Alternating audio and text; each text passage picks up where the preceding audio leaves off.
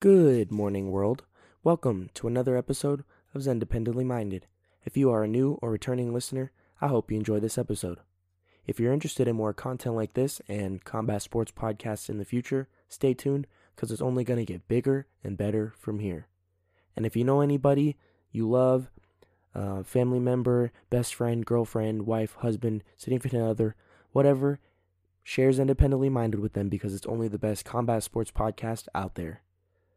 So it's been about a week and a half, almost 2 weeks since I did a podcast last, and not much has changed with combat sports. Almost nothing. It's been critters. It's been nothing but chirps from boxing on the boxing end. But on the UFC end, they officially made the UFC 249 card on May 9th. I think it's officially in Florida. I think that's the location. It doesn't seem like there's as much resistance with it right now as it was as the resistance for the first time they were trying to do UFC 249. And basically every rumored fight or possible fight that they are trying to make on that card has been signed. So Justin Gaethje, Tony Ferguson are going at it for the interim belt. Whoever wins that gets to face Khabib in fall when he's done with Ramadan. That's not really news. Dominic Cruz and Henry Cejudo have agreed to fight for the bantamweight title.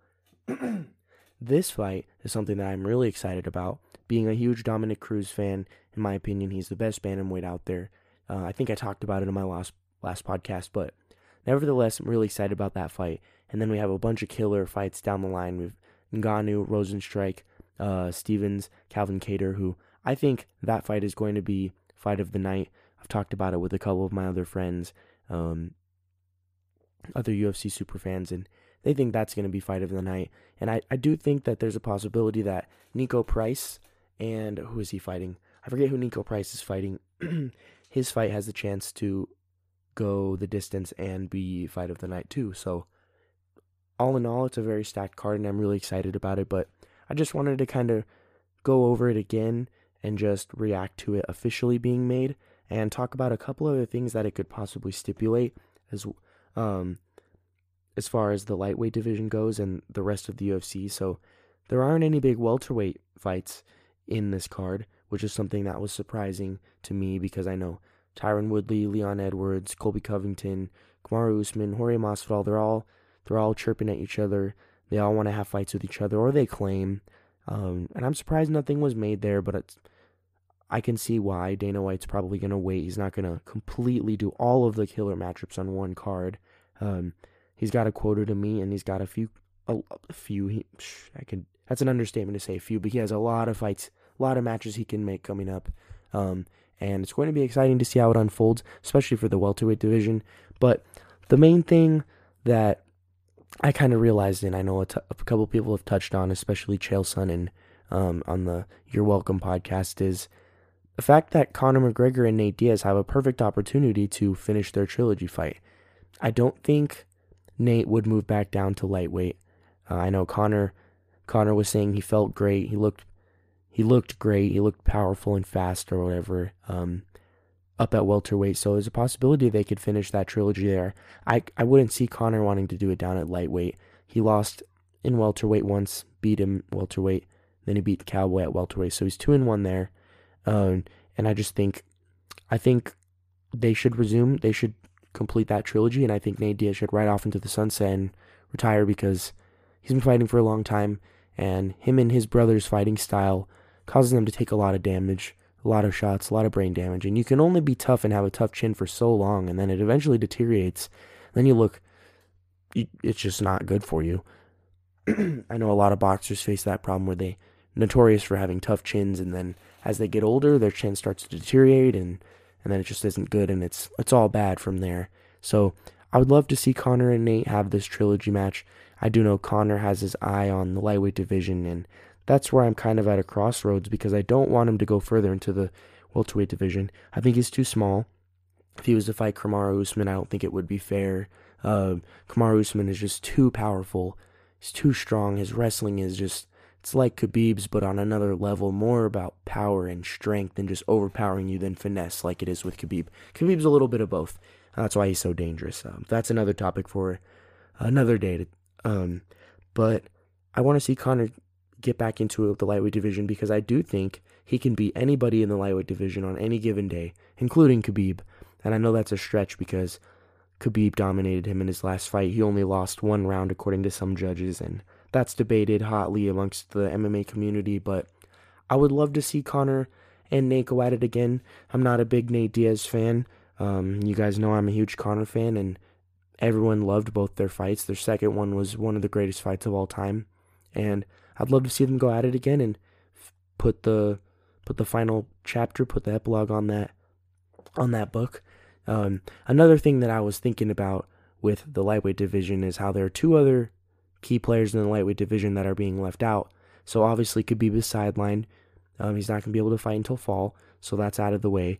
And then Tony and Justin are fighting, but that leaves out Conor, of course, and Dustin Poirier, who a lot of people are saying, including me, should duke it out again and fight again. And what I think should happen is Dustin needs to fight someone. I think he needs to fight Dan Hooker next. I know they've pretty much verbally agreed to that, and lately verbal agreements haven't really weighed so much. They're not as valuable. They don't mean as much, but those are two guys that are left out in the lightweight division, and I think there are some fights to be made. There's a lot of opportunities for them to not waste the UFC. A lot of opportunities for them to not waste with the lightweight division. And then also the welterweight division. They have a lot of potential blockbusters, a lot of sold-out arenas with both divisions.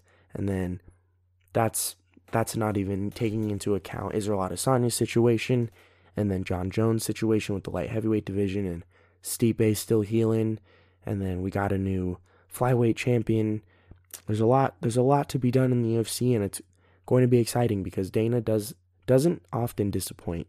So that's just something I just kind of wanted to re-talk about, and bring up more of my thoughts and reactions to UFC 249 being officially made. And then another thing I kind of wanted to brush over was the fact that amongst this hysteria and the virus and all that, a lot of people have not realized that Triple G and Canelo have agreed to seal the trilogy and have the third fight in the fall.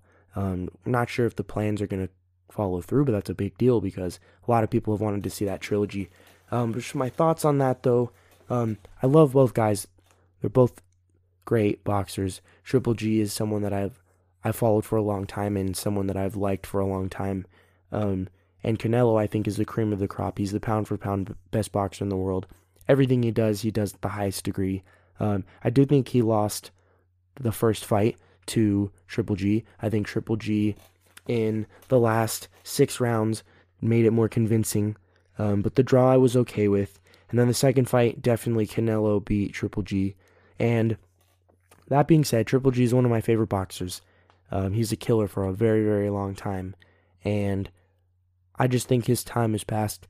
When he fought Derevchenko, however you say his last name, the last person he fought, he won, obviously, and it was convincing enough, of course, for the judges and for the fans to accept as a victory. But he just looked out of his element. It might have been rust. I'm not sure. He did fight Steve Rolls before, but I just think he's getting older. He's not in his prime anymore, and I just don't think it's not going to be a competitive fight. It's not going to be as close as the first 2 times they fought, and I'm not really looking forward. I'm going to watch it. I'm very excited. Very excited to see Canelo and Triple G fight, no matter what, but I think that Triple G is past his prime, and it's only going to go downhill from here. He could prove me wrong. He could come out and shock the world and beat Canelo, but I just don't think that's going to happen, and I'm not too keen on that idea, but I'm happy to see that both those guys are fighting again, no matter who they fight, and the fact that they're fighting each other makes it all the more better. So hopefully we can get that fight, and it can materialize by the end of the year. And then also Deontay Wilder and Tyson Fury are going to have their third match. It was supposed to be in July, I believe, but now it's going to be at the end of the year. Hopefully, assuming everything calms down by then, we'll see. But everyone stay safe, stay tuned, and thank you for listening.